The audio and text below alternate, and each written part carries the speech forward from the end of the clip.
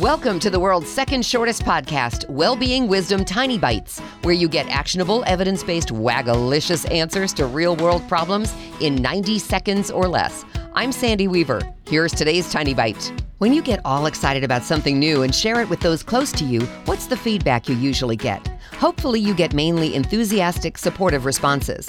Most of us have at least one person in our lives who shoots down our ideas. Heck, I was married to one of those people for 3 decades. It took a while until I learned to stay quiet about something I really wanted to see happen. I wasn't keeping secrets. I was ensuring the chance for my idea to succeed. When someone important to you poo-poos your dreams, it's human nature to give up on those dreams and also to question yourself and your capabilities. After all, we care about that person, which means their opinion matters to us. The easiest way to maintain the caring relationship without giving up on your dreams is to remain quiet about those dreams until they've started to unfold.